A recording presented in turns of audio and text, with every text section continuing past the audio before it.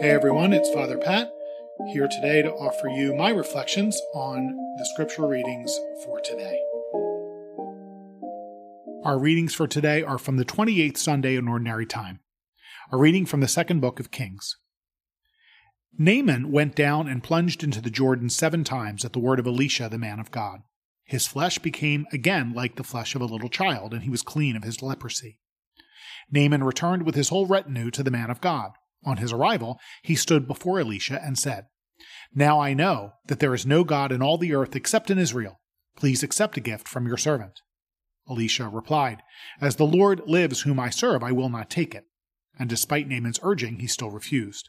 Naaman said, "If you will not accept, please let me, your servant, have two mule loads of earth, for I will no longer offer holocaust or sacrifice to any other god except to the Lord." The word of the Lord. Thanks be to God. Our response: The Lord has revealed to the nations his saving power. The Lord has revealed to the nations his saving power. Sing to the Lord a new song, for he has done wondrous deeds. His right hand has won victory for him, his holy arm. The Lord has revealed to the nations his saving power. The Lord has made his salvation known. In the sight of the nations he has revealed his justice. He has remembered his kindness and his faithfulness toward the house of Israel. The Lord has revealed to the nations his saving power. All the ends of the earth have seen the salvation by our God. Sing joyfully to the Lord, all you lands. Break into song, sing praise. The Lord has revealed to the nations his saving power. A reading from the second letter of St. Paul to Timothy. Beloved, remember Jesus Christ, raised from the dead, a descendant of David. Such is my gospel, for which I am suffering, even to the point of chains, like a criminal. But the word of God is not chained. Therefore, I bear with everything for the sake of those who are chosen, so that they too may obtain the salvation that is in Christ Jesus, together with eternal glory. This saying is trustworthy. If we have died with him, we shall also live with him. If we persevere, we shall also reign with him. But if we deny him, he will deny us. If we are unfaithful, he remains faithful, for he cannot deny himself. The word of the Lord. Thanks be to God. The Lord be with you. A reading from the Holy Gospel according to Luke. Glory to you, O Lord.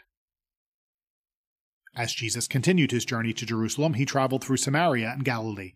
As he was entering a village, 10 lepers met him. They stood at a distance from him and raised their voices, saying, "Jesus, Master, have pity on us." And when he saw them, he said, "Go show yourselves to the priests." As they were going, they were cleansed, and one of them, realizing he had been healed, returned, glorifying God in a loud voice, and he fell at the feet of Jesus and thanked him. He was a Samaritan. Jesus said in reply, 10 were cleansed, were they not? Where are the other 9? Has none but this foreigner returned to give thanks to God?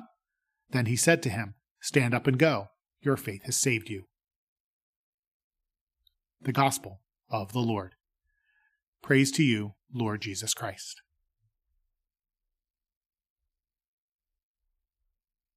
You can't please everybody, that's for sure, especially if you're the pastor of a church.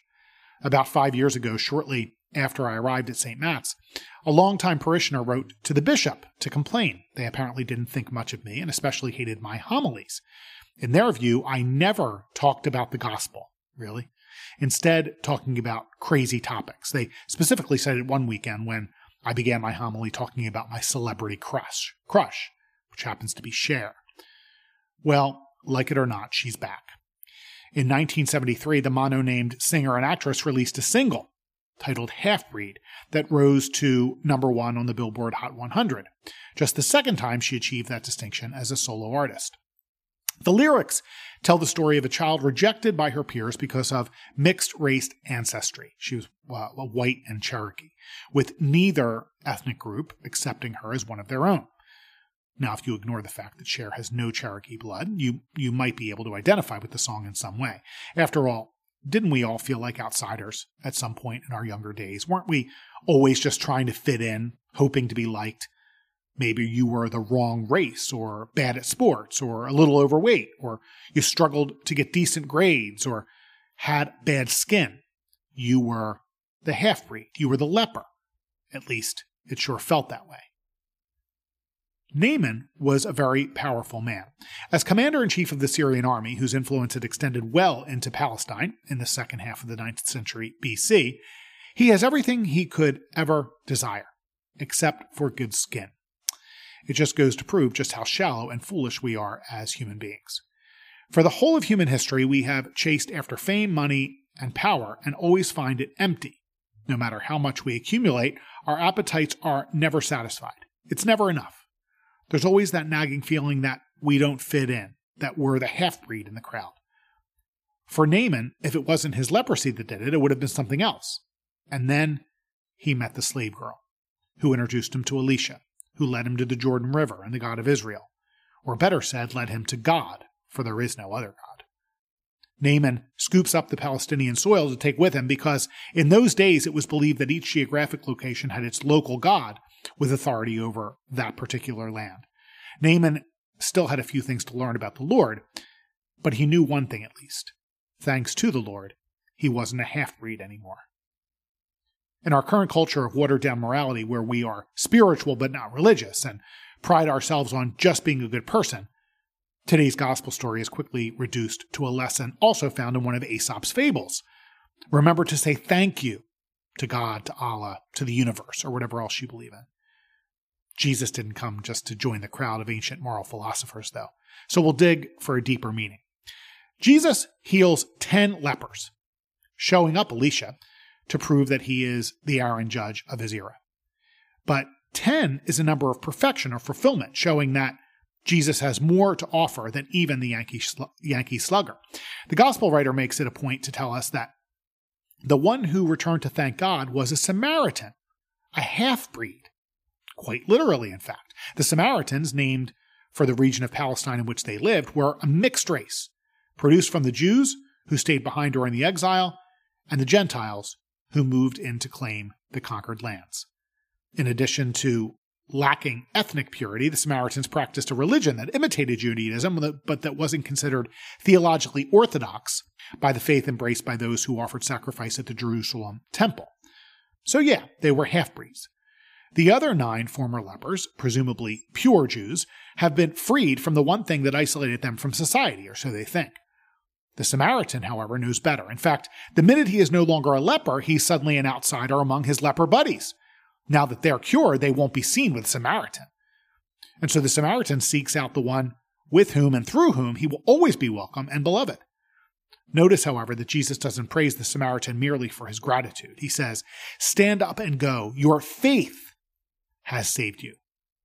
And what is the substance of that life-giving faith? True to form, St. Paul can help us out. In his encouraging words to Timothy, Paul overflows with hope and joy even as he suffers in prison. While he bears the leprosy of chains, he knows in faith that those chains are merely a temporary illusion. Paul willingly embraces his trial in the desire for all to share in eternal glory. We forget that eternity is not just something in the future. By definition, it is past, present, and future, unbound by the limits of time. Through faith in Jesus Christ, Paul shares in eternal glory now and forever. That glory is only future glory if we don't yet have faith.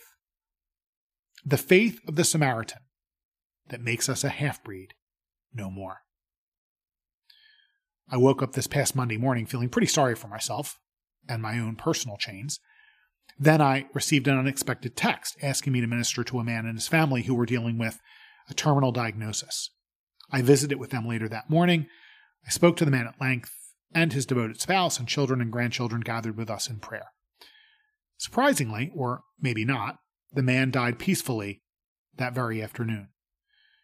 As I reflected on my day, another day in chains, I realized that in fact those chains are an illusion. With faith in him, I share in his glory today. As you do, leper and half-breed, no more. For your faith has saved you.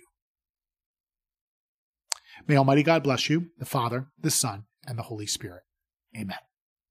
Have a great day.